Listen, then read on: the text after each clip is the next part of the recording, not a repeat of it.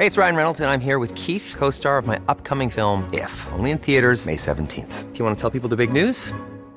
All right, I'll do it. Sign up now and you'll get unlimited for $15 a month and 6 months of Paramount Plus Essential Plan on us. MintMobile.com/switch. Upfront payment of $45 equivalent to $15 per month. Unlimited over 40 gigabytes per month. Face lower speeds. Videos at 480p. Active Mint customers by 531.24 get 6 months of Paramount Plus Essential Plan. Auto renews after 6 months. Offer ends May 31st, 2024. Separate Paramount Plus registration required. Terms and conditions apply if rated PG. It's The Wonky Show. We're talking ref, the Queen's speech, and everything John Blake said at Access All Areas. It's all coming up. I genuinely read Ronki every day. I love it. But I do feel that I could announce that every HE provider should give every student a bag of gold, and there would half an hour be later a Jim Dickinson article that said, has John Blake considered the terrible impact this will have on inflation? So I think there's not an infinite array of things we could have considered in the variations, but clearly cost of living and appropriate financial support is one of the things the APP process is there to do and to weigh up, and I think we will look at that. Welcome back to The Wonky Show, your weekly way into this week's higher education news, policy and analysis. I'm Wonky's Editor-in-Chief, Mark Leach, and joining me to untangle the knotted ball of HE policy this week are three brilliant guests as usual. In Canterbury, we've got Carl Ligo, Vice-Chancellor of Arden University. Carl, your highlight of the week, please. Well, I was watching the Queen's speech on BBC, and the studio debate was led by my former law student, who's now a Shadow Secretary of State, and they were debating constitutional law and the proposed new Bill of Rights. So as a professor of law, that made me feel very proud and very old. And in the heart of Northampton, it's Sian Waring, Deputy Vice-Chancellor at the University of Northampton. Sian, your highlight of the week, please. Morning, Mark. It'll be this evening, I think, the Student Teaching and Representation Award that the Student Union runs, and I'm giving an award for staff innovation in research. And in her last appearance before going off on mat leave, it's Wonky's editor, Debbie McVitie. Debbie, your highlight of the week. Well, it has to be our Access All Areas event on Tuesday, and I guess a personal highlight for me was just, getting through the day without giving birth. That was an achievement. Yes, we're all pleased to see. Now, we start the week with the massive news that the ref results are out. Debbie, tell us how we got here. Well, so this is delayed ref 2021 results. Came out this morning. Everyone will be, universities, of course, had their results earlier in the week and have had the chance to crunch the numbers, draft their press releases and spin what's come out. But actually, I think the big news story here is, the enormous scale of really high quality research that's going on across the UK. So, 84% of the research that was assessed was rated as either world leading or internationally excellent. And one of the kind of consequences of some of the changes that we've seen since the last ref is that excellence is spread even more widely, both outside the Russell Group and outside of London. Although, as you would expect, the most research-intensive universities continue to perform incredibly well. Things that have changed since the last time is all research active staff were required to submit, and every area in which a university is active, so every subject area or unit of assessment in ref language, we're obliged to submit something. There's a bit more variability in the number of things that people needed to assess, and that sort of helped to take account of things like people who might have had a career break or gone off on maternity or parental leave, and that kind of thing. And the impact and environment measures, so those unfamiliar with ref may not be aware that there are basically three things that you're measuring. You're measuring the overall quality of the output in terms of how it's taking forward the discipline, and its general, contribution to knowledge. But you're also measuring the impact of that research, outside the university in what we sometimes kind of falsely call the real world, and the environment for research that the university, enables. So by increasing the impact and environment weighting, you get a much better sense of the changes, that research is making in the world to the economy, to society, to the general public health and well-being. The combined impact of those changes seems to be, as I said, that we've got this enormous great spread of excellence. And you can see, we've seen in the past little pockets of excellence, in universities where you might not necessarily, if you weren't paying very close attention, expect it. And we're seeing quite a lot more of that. And that's, I think, is really good news for anyone who's a fan of kind of the place and levelling up agenda, and and keen to kind of continue to advance the idea that research, should where possible be impactful. Of course, on the site today, DK has all the data you need, and there'll be more commentary coming out throughout the day, in the weeks and months ahead. So, keep an eye out for that. So it's a bit of a different flavour this year, isn't it, Sean? I mean, there's a bit less game playing, and possibly a bit less heat on who's up and who's down, because things have changed quite a bit since last time, haven't they? Yeah, that's right. So, well, first of all, massive congratulations to everybody involved in REF 2021.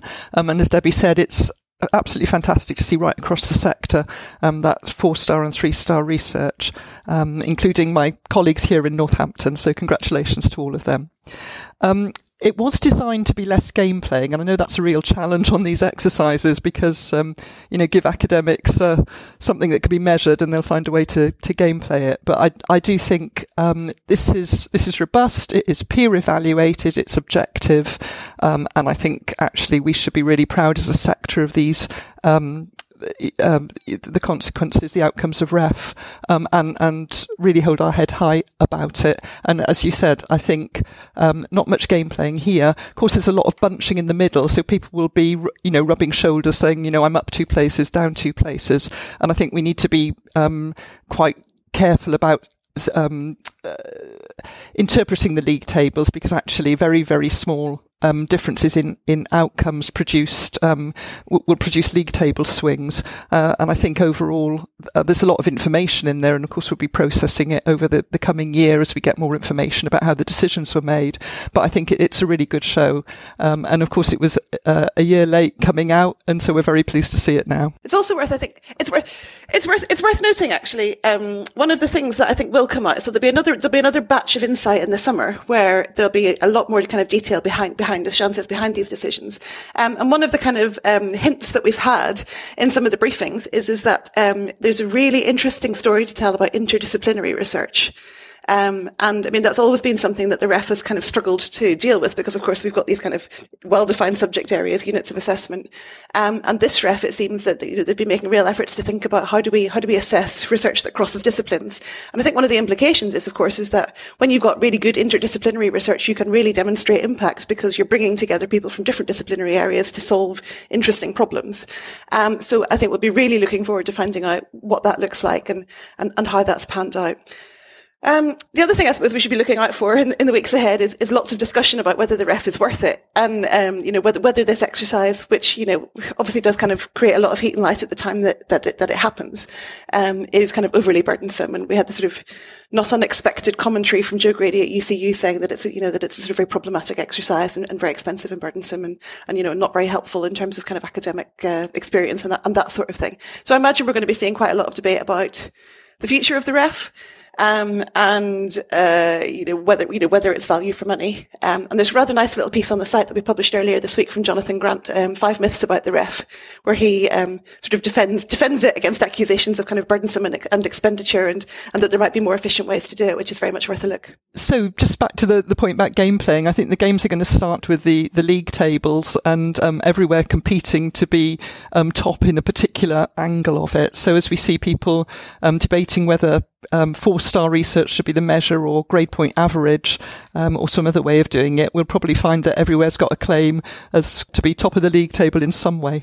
There are some also interesting trends to consider, aren't there? So performance of universities outside of London, for example, particular strengths in places like Birmingham, Liverpool, Manchester, and Newcastle, Northumbria. So there's a sort of, the government could possibly claim a bit of a levelling up win when it comes to how this REF has played out, couldn't they? Yeah, I think that's right, and I think it's good to keep that story pressing forward. And we're going to come on in a minute and talk about widening access. But I do think showing that students all over the country from any region have access to higher education that's informed by international quality research, and then those universities are having conversations with employers, industry, professions. Again, the law profession, as Carl said earlier, that all universities can engage from a research position with the outside world, I think is a really important story as part of levelling up. I think also there's quite an important thing here about university coordination and collaboration at a regional level as well, because we know research is an ecosystem.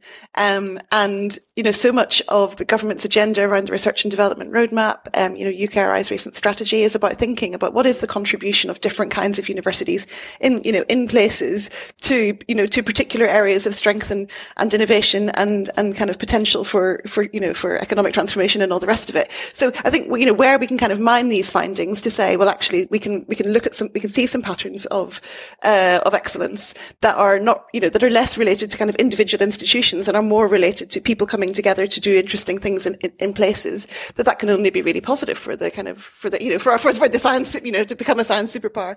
And we totally argue that, universities are key to regional regeneration, and being a place that attracts industry in that region. So yes, this is a really important part of that narrative. I think it's important not to lose sight of the overarching message, which is that 84% of assessed research is either world-leading or internationally excellent. So our university sector is doing a tremendous job on a small amount of resource and internationally comparable to any other university sector. So congratulations to everyone. Quite right. I think one of the other interesting things is a lot is being made about this in the kind of the initial hot takes, but the slight breaking of the golden triangle. I mean, it's hardly been smashed, but there are, there is definitely a slightly more spreading out of excellence in a way that is, not it's probably some sections of the Russell Group might be unhappy with, but that's a really interesting trend, isn't it? Particularly the power of the small and specialists is really, really notable, aren't they, Debbie? Yes, I think, and I suppose the things, it's quite easy to be kind of, I guess, uncomplicatedly celebratory at this point in the cycle when the funding starts getting allocated and it's seen what the impact of that is. I think, I think the overall funding envelope is slightly larger than it has been in the past. So that will, I think, help to relieve some of the kind of pressures of feeling like the whole thing is a zero-sum game. But yes, it wouldn't be surprising to see, for example, some large research-intensive universities sort of saying this is actually going to be quite problematic in terms of the distribution of resource. And I guess, that some of that will unfold in the weeks ahead. And it's just a question of whether the government and policymakers are kind of sympathetic to those sorts of arguments. And whether it's perceived to be worth making them in a context when, of course, the agenda is very focused on levelling up. That brings me on to another thought, which was, what the government says about genuine now evidence research excellence in areas that they, really don't like very much and don't want to spend a lot of money on. I'm thinking, creative industries, for example, but there's lots of other examples. We've got evidence here that shows there's absolutely some fantastic stuff that goes on, also often in unexpected places as well. So is it, Shana, is it a bit awkward for the government to have this? Well, one of the things I think is university missions extend beyond the terms of government. So I think it's really important for us to keep a sight, stewardship of these important areas of culture and learning. And of course, industry. I mean, millions of pounds in cultural industries across the country. But I think it is a good news story because they are under threat. And part of the reason is we've been struggling to attract students into some of these areas. So I think anything that highlights value, importance, success, vibrancy of culture, arts and humanities in universities and in industry is a good thing.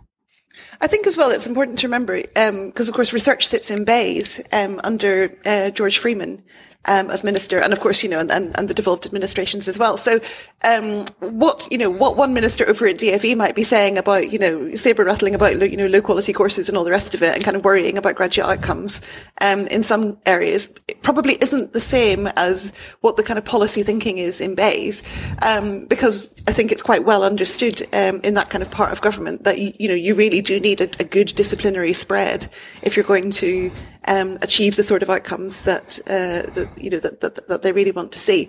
And we used to hear David Willetts when he was science minister as well as universities minister talk about STEAM and the important that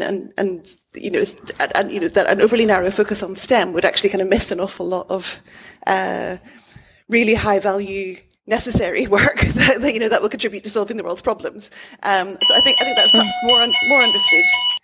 in that part of government than perhaps in some other parts.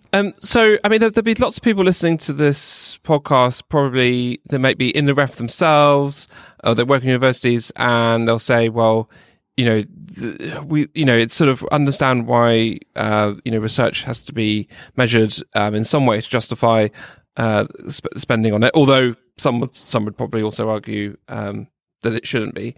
I'm sort of interested to get your take, all of you actually, about kind of where we've got to on this question. The REF has always been quite unpopular amongst the rank and file academics.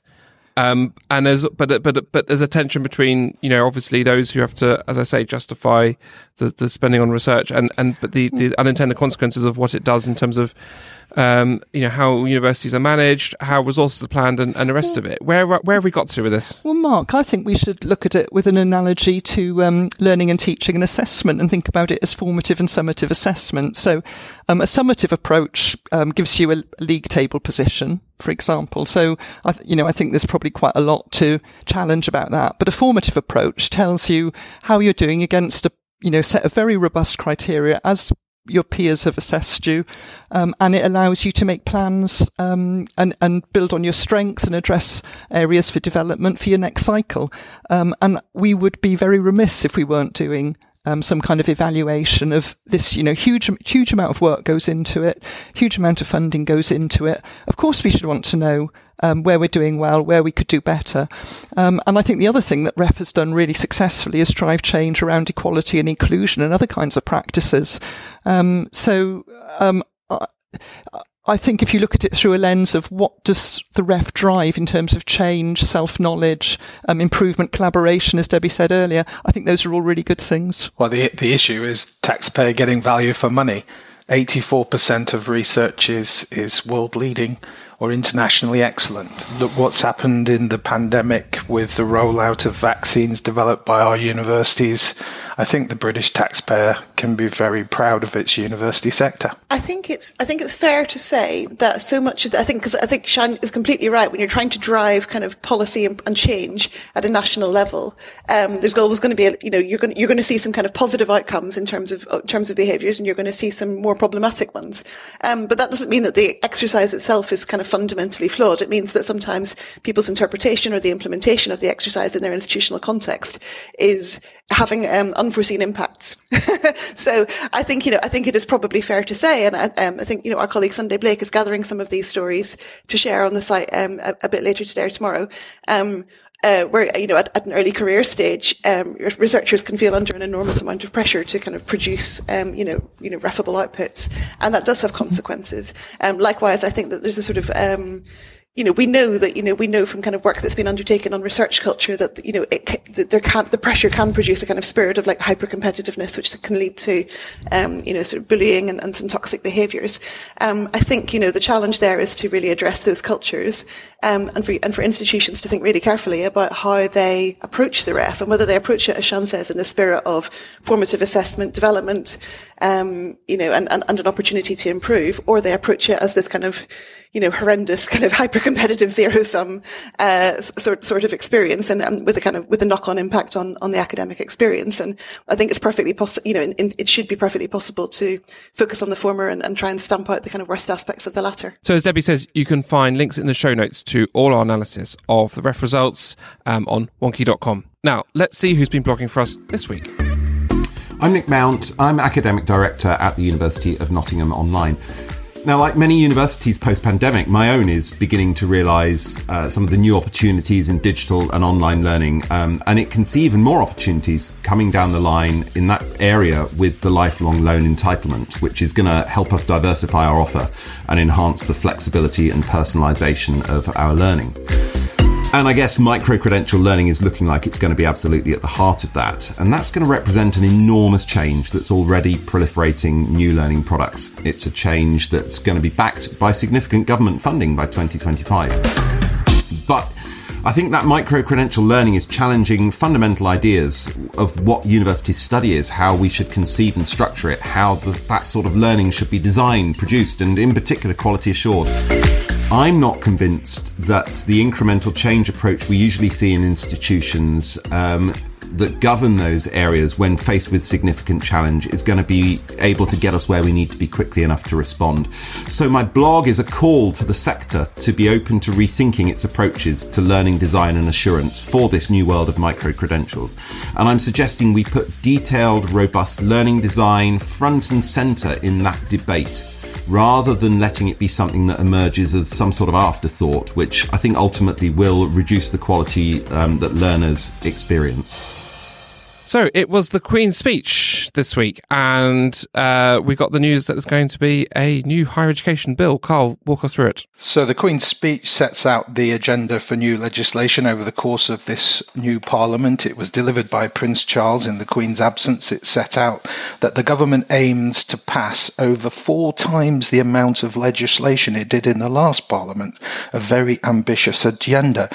And it includes a new higher education bill to pick up from the consultations that have just closed last week on the lifelong loan entitlement. And of course, we've got the returning higher education freedom of speech bill that I know wonky listeners love to hear about.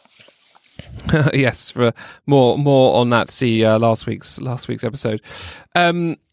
So I think there's a few things here. I mean, we knew that the government obviously been consulting on minimum eligibility requirements and number controls, but I guess, Debbie, we weren't expecting that to be wrapped up into a big shiny new bill, were we?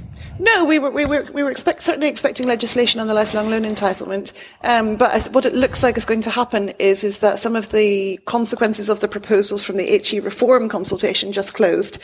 That included things like the introduction of student number controls and minimum eligibility requirements for student loans, may feature in that legislation as well. And it's also, I guess, it is an opportunity, isn't it, for things like so with the post-16 skills and education bill, we saw amendments put in around banning essay or restricting the activities of essay mills. So it isn't, once you've got a bill kind of that does a few different things, you've got an opportunity to kind of wedge in any kind of current preoccupations and concerns that might be of issue at the time.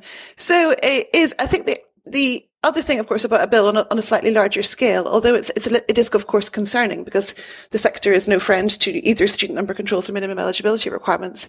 But it does create an opportunity for a, extended legislative process, lots of opportunity for conversations, for development, for things to be kind of discussed in depth. And I think that is when it comes to those sorts of measures around restricting or trying to reshape access to different kinds of higher education can only be a good thing, because we know that there's clearly there's policymakers are not of one single mind on this as we on some of these matters, as we saw from the consultation itself, which was extremely open. So my only hope really is that I get back from my maternity leave in time to get involved in the conversation, because I think it's going to be really, really interesting. Mm. Yeah, I guess we're not expecting the bill to be published imminently, are we? Because that consultation has only just closed. Although it does somewhat indicate that they are, they're minding to plough ahead with things like number controls and other things that need need primary legislation, despite virtually everyone in the sector saying please don't. Otherwise, they wouldn't have scheduled this bill, would they? So I think that's probably a bad sign. The other thing that I worry about is once there's a bill is, all the other things that might go alongside with it. I mean, what this government doesn't have is a big coherent strategy of higher education reform. What it's doing is some tinkering around the edges. But once a bill starts its way going through Parliament, who knows what weird amendments and things are gonna happen. I think that's absolutely right, because I think we've got a lot of contradictions at the heart of this. And one is, I think, there's 3 different issues going on around entry requirements, standards of qualifications, graduate employment outcomes, and kind of consumer demand for higher education. And they all pull in different directions. And I don't think the government it veers off in different, follows different tracks down that, but they don't gel into a coherent strategy. So as we were talking earlier about the levelling up agenda, which is obviously completely at odds with the contraction of higher education based on, perception of costs and arguments about who can benefit. So I think there are risks in this, as you've said, but I think if we can continue to focus on making sure that entry requirements, graduate employment opportunities and demand for higher education are seen as three separate things that have to be resolved in different ways, and not just see the government use that as a way to contract higher education, that damages the progress towards levelling up. I guess the flip side of that is that by putting those things on the agenda in Parliament, we could have an interesting debate about the shape and size of higher education, and there's an opportunity for the sector to lobby local MPs and others, and particularly in the House of Lords, when it comes to it, to actually defend what universities do. Yeah, I think that's totally more of a right. comment than a question, but yeah.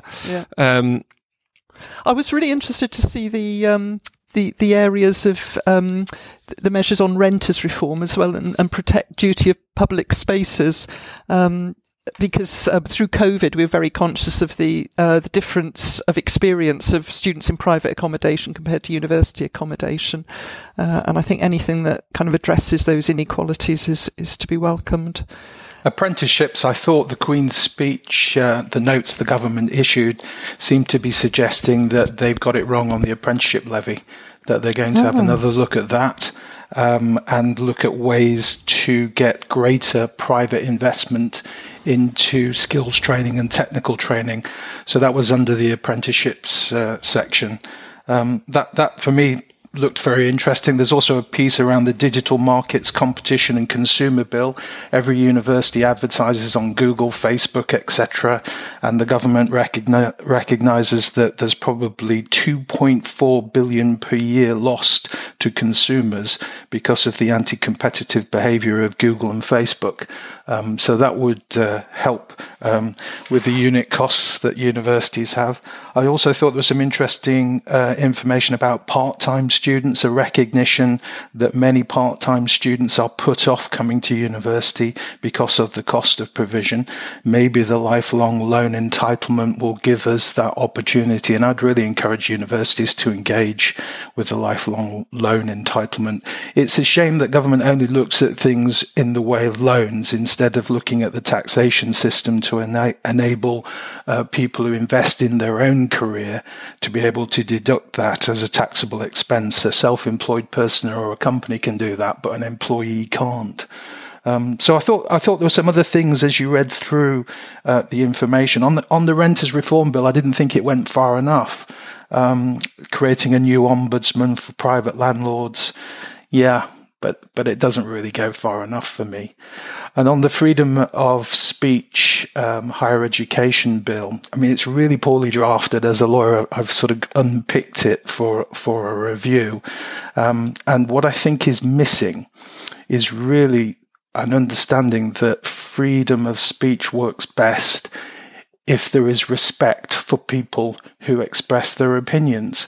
And the legislation doesn't seek to give any recognition that universities need to respect somebody once they express their opinion. It's all about employment protection rights, so I'm sure that the legislation will be used to harass employers. And it's all about student unions making sure that their facilities are available for people to express their opinion. But what's missing at the heart of our society is a respect for people when they express their opinion. You're either shouted down, you have protesters gluing themselves to something that they disagree with, and that's really the issue. And it stems from members of parliament who call one another scum, who are not setting a good example. And I think legislation is great, but it's not going to solve the problem.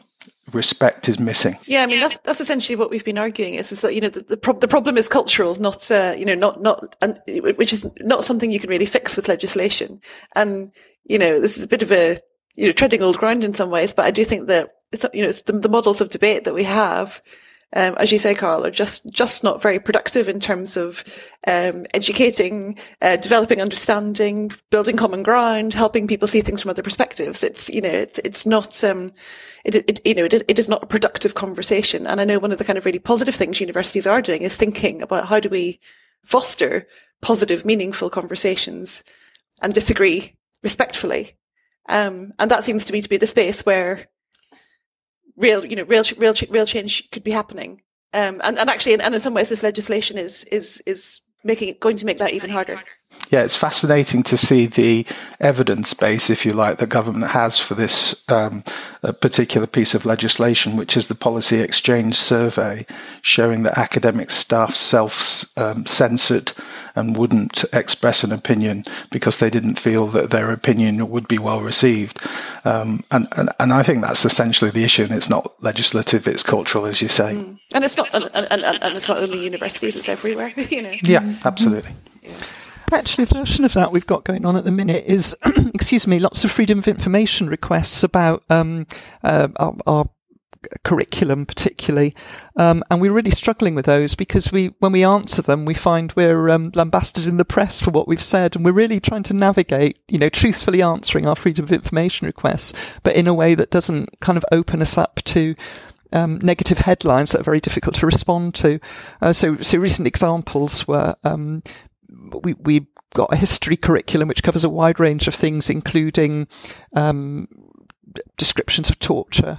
And we alert students to that beforehand. But when the freedom of information request comes in, we find ourselves positioned in the press in a very negative way. So I think that absolutely goes to what Carl and Debbie were saying about culture of respect when something is said.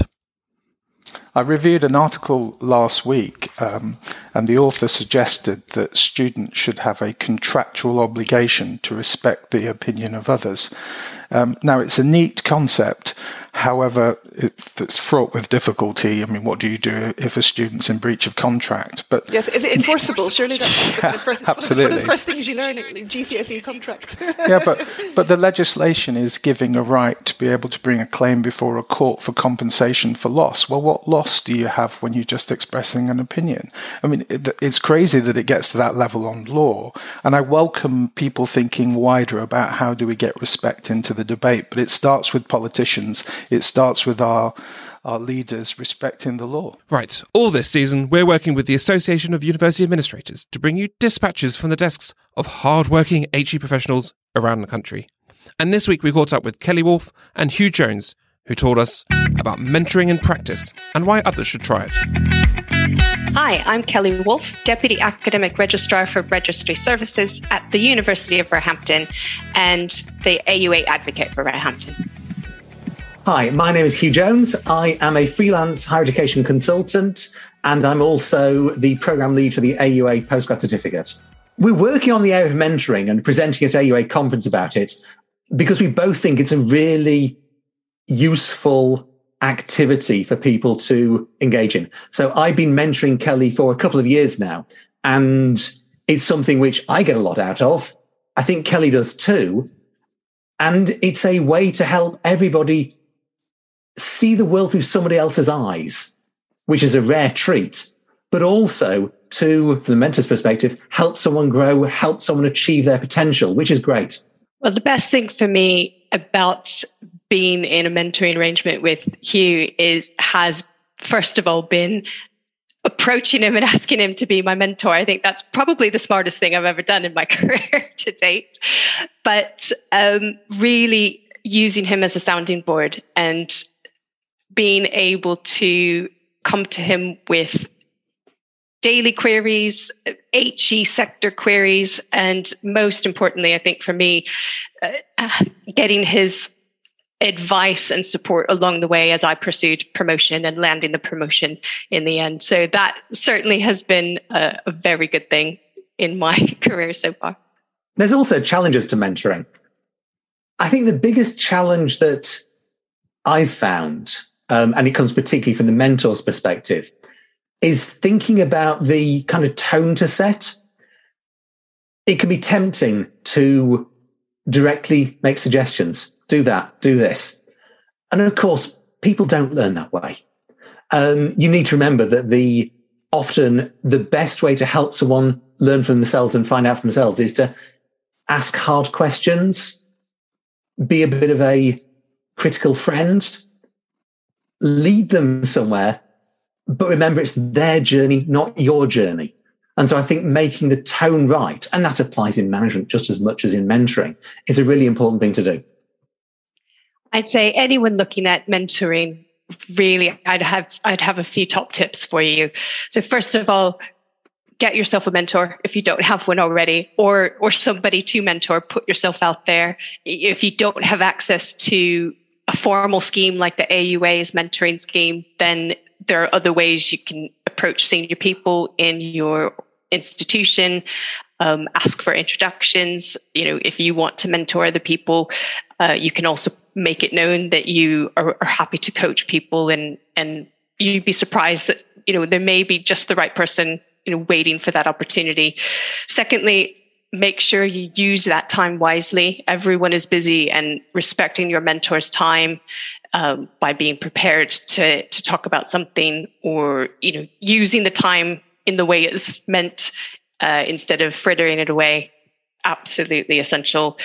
And finally, being yourself, being completely honest in that relationship, and not wanting to worry about impressing them with your prowess and your knowledge, but being clear and honest about where you're at and what you need, and where you have made mistakes and how you can learn from them and how you can learn together along the way is, again, absolutely essential to getting the most out of a mentoring relationship. Cillian, who will be speaking at the AUA annual conference at the University of Manchester on 7th and 8th of July. You can find a link in the show notes or find out more at aua.ac.uk. Now, earlier in the week, I caught up with John Blake, the new Director for Fair Access and Participation at the Office for Students, at our Access All Areas event in London. And he had a lot to say. Here's a clip. Clearly, their financial support is part of the APP process and one of the things to consider, and it will be part of the new cycle. I don't know if Jim Dickinson is now here, but I did read with interest his article about the APP variations and what we asked for and what we didn't ask for, and it did make me reflect that. I genuinely read Ronki every day. I love it, but I do feel that I could announce that every HE provider should give every student a bag of gold, and there would half an hour be later a Jim Dickinson article that sort of said, "Has John Blake considered the terrible impact this will have on inflation?" So I think there's not an infinite array of things we could have considered in the variations, but clearly cost of living and appropriate financial support is one of the things the APP process is there to do and to weigh up, and I think we will look at that. I think the evidence on bursaries is sketchy, though, the amount of difference they make and how they endure, and I think we need to think very carefully about what the shape and form of that support package can look like, should look like, and where that is most effective. And I think we also have to acknowledge that, yes, there are risks to equality of opportunity in provider, so it is acute and obvious when students are struggling in that way. But we all have a responsibility to think about risks to equality of opportunity also much earlier. So there is, you can't just pick one phase and be like, well, I'm going to pour everything into that. Otherwise, the whole piece doesn't hang together. But what would you say to government, particularly on the financial support side of things? There needs to be some tools, right, to support students, and this is a missing piece of the puzzle right now. We'll see what comes out of the consultation responses to the Augar review. I think the APP process is a key part of thinking about what that support process looks like and what work the universities are doing in that. And we will regulate as we go forward in that. I think it's perfectly legitimate for the HE sector to go back to government and seek a conversation about that as it goes forward. But again, I don't want to prejudge any of that. And it isn't, we are not here as the OFS, as the spokespeople of the sector. The sector has quite enough spokespeople who can get quite enough ear of the minister if they need it. What we are interested in is what is most effective across the whole life cycle of students. Sian, there's a lot in this. What jumped out at you? Well, one of the things I thought was really refreshing was the way John Blake was looking at what universities can learn from schools and colleges. And I know we've been in a discussion about potentially universities supporting or helping schools and colleges from a widening access angle, which I think we were struggling with, first of all, to see how that was resourced, but also where the expertise was, particularly to help schools and colleges do what they needed to do. But John Blake looked at it from the other angle and suggested that schools and colleges were doing interesting and useful things with data and evidence that universities could learn from. And I think that's absolutely true. I think a more metrics-based approach to understanding student achievement and which students are progressing and succeeding is something that we've moved forward on, but we could continue to do more with. So I thought that was absolutely true. And I was really fascinated as well by the suggestion that we needed more routes in and out of higher education. Again, I thought that was actually framed very productively, following student demand. And as we move into legislation around the lifelong learning entitlement, I think John Blake's angle on how we work with third sector and with employers and industry to understand pathways through higher education and to careers for students will continue to evolve. So I thought there were definitely areas there that we should look forward to exploring further. Yeah. And he was pretty frank, actually, most of the time. And obviously, he's not going to be able to disagree with the government or his employers at OFS. But he did admit that the DFE lacks tools to deal with the cost of living crisis for students. I think his words were they're currently missing, which, I mean, that's about as far as anyone we've heard go when it comes to this issue at this sort of level, isn't it, Debbie? Yeah, and I think the elephant in the room at the minute when it comes to access really is that is about affordability, and that's really not a question of about the fee levels and it's really not about kind of university bursaries either, because we're not talking kind of sufficient money there to really kind of change behaviours. It's about the fact that energy costs are rising. Students' families will be struggling. More people will be in poverty over the next couple of years if the cost of living crisis continues in its current trajectory. I was talking, this is a great thing about going to in-person events. You can hear the bad news in person. I was talking to a colleague who grew up on a farm, and she said that her dad's been kind of getting in touch and saying, we haven't even seen the beginning of the impact on things like the price of grain. It's sort of set to quintuple in the months ahead. And of course, that makes a difference in terms of people's level of confidence, in terms of their sort of sense of their freedom to make choices. And of course, universities work incredibly hard to try and make things accessible. But if students can't draw down on kind of sufficient maintenance support, as the Ogre report recommended, really that this should really be looked at, and that maintenance support should be tied to the national living wage. If students can't access that, then that there's a real question of how are they going to live, and if they do manage to enrol in a university course, they're making choices between heating and eating, as someone at the event very wisely pointed out. And of course, the consequences in terms of their ability to engage and be successful is enormous. And and of course, John is completely right to point out that the OFS can't really do much with that, and DFE has kind of limited influence as well, because it's a question for Treasury. But there is, so that is going to be a real challenge, and something that the universities will certainly kind of start to see pressure on hardship bursaries and loans and all that sort of thing. Yeah. And it's not entirely clear what the solution is. Carl, I'm fascinated to know how you're grappling with the kind of access and participation regime at Arden. Yeah, I mean, look, just for me to comment on the maintenance loans, I think the issue that nobody seems to grapple is that 2/3 of a maintenance loan, at least, is going to go on student accommodation. And if you look at the student accommodation costs, they've risen way above the rate of inflation over the last 2 decades as the sector has become professionalized and offers more. Some of the large accommodation providers have a margin of 71% profit, and even in COVID, 61%. So some of that needs to be looked at. Government could legislate that universities have to provide lower cost accommodation on campus for students, rather than requiring them to, or giving them the ability to go out to the large commercial providers. Now, a university like Arden tries to limit the amount of days in which a student has to come into university. We deal with students who are average age in their 30s, and they usually have caring responsibilities or work commitments. So we're a different kind of university. As I look at the speech that and the interview that you did, Mark, with the Director for Fair Access, what I found a little bit disappointing was that it was a focus on 18-year-olds, and it's very much looking at schools. I set up a multi-academy trust with the now chief executive of Ofqual. It was the most bureaucratic experience I've ever had. It was really difficult to do and to get involved in. That is something that I'm not sure universities will necessarily want to get involved with, but I take the point that metrics there will help to improve things. We should also recognize that we've done a tremendous job in improving access and participation, and rightly so, the concentration should be now on getting people through their degrees and into great jobs. I mean, I myself am a vice-chancellor. I was brought up by a single parent. I received free school meals. I went to a comprehensive. I was the first in my family ever to go to university.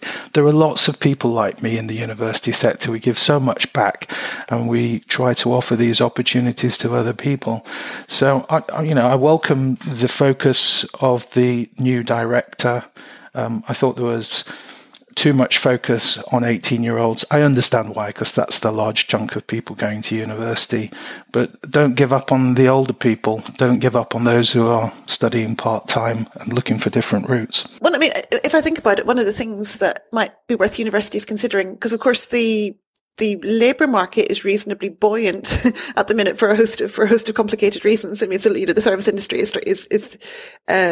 struggling to get staff. And so I think one of the kind of consequences inevitably of the cost of living crisis is going to be that more students are doing part-time work and alongside, or possibly even full-time work alongside their studies. And that may be something that is something that, lots of universities are kind of experienced at handling, but that is something that universities can actively respond to, and be aware of. And I think particularly in the context of thinking about, the interrelationship of work and study, which I think applies in different ways at different points, for different age groups. It struck me that John was suggesting that one of the things the higher education sector could usefully do is sort of think about the enormous amount of expertise that we have on careers, information, advice, and guidance, and perhaps think about extending that into schools and colleges. But I can absolutely imagine into workplaces through employer engagement as well, and really kind of disseminating that kind of sense of where does education sit on your overall career journey, and how do those two things relate to each other. Sorry, at the same time as you're saying that people are studying and working, the flexibility that, for example, online learning provides a student is not something that government wants to recognise. In fact, they're going to fine universities if they carry on with their online lectures. It's a very contradictory approach. Right, so that's about it for this week. Remember to dig a bit deeper into anything we discussed today. You'll find links in the show notes on Woki.com. Don't forget you can subscribe to the podcast automatically. Just search for The Woki Show via Spotify, Apple or Google Podcasts, or wherever else you listen. And to keep you and your organisation ahead of everything that's going on in UKHE, do head to the website to find out more about our subscription services. So thanks very much to Debbie, Sian, Carl, and everyone at Team Wonky that helps make the show happen. Until next week, stay wonky.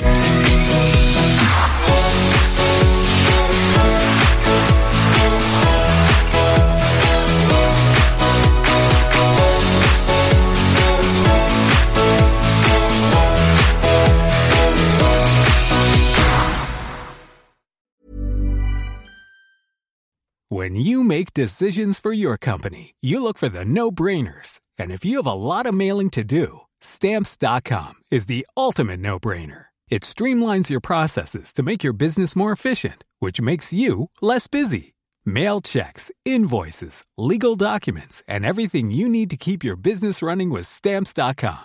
Seamlessly connect with every major marketplace and shopping cart. Schedule package pickups and see your cheapest and fastest shipping options from different carriers, with rates up to 89% off USPS and UPS rates. And with the Stamps.com mobile app, you can take care of mailing and shipping wherever you are. Make the same no-brainer decision as over 1 million other businesses with Stamps.com. Sign up with code PROGRAM for a 4-week trial, plus free postage and a free digital scale. No long-term commitments or contracts.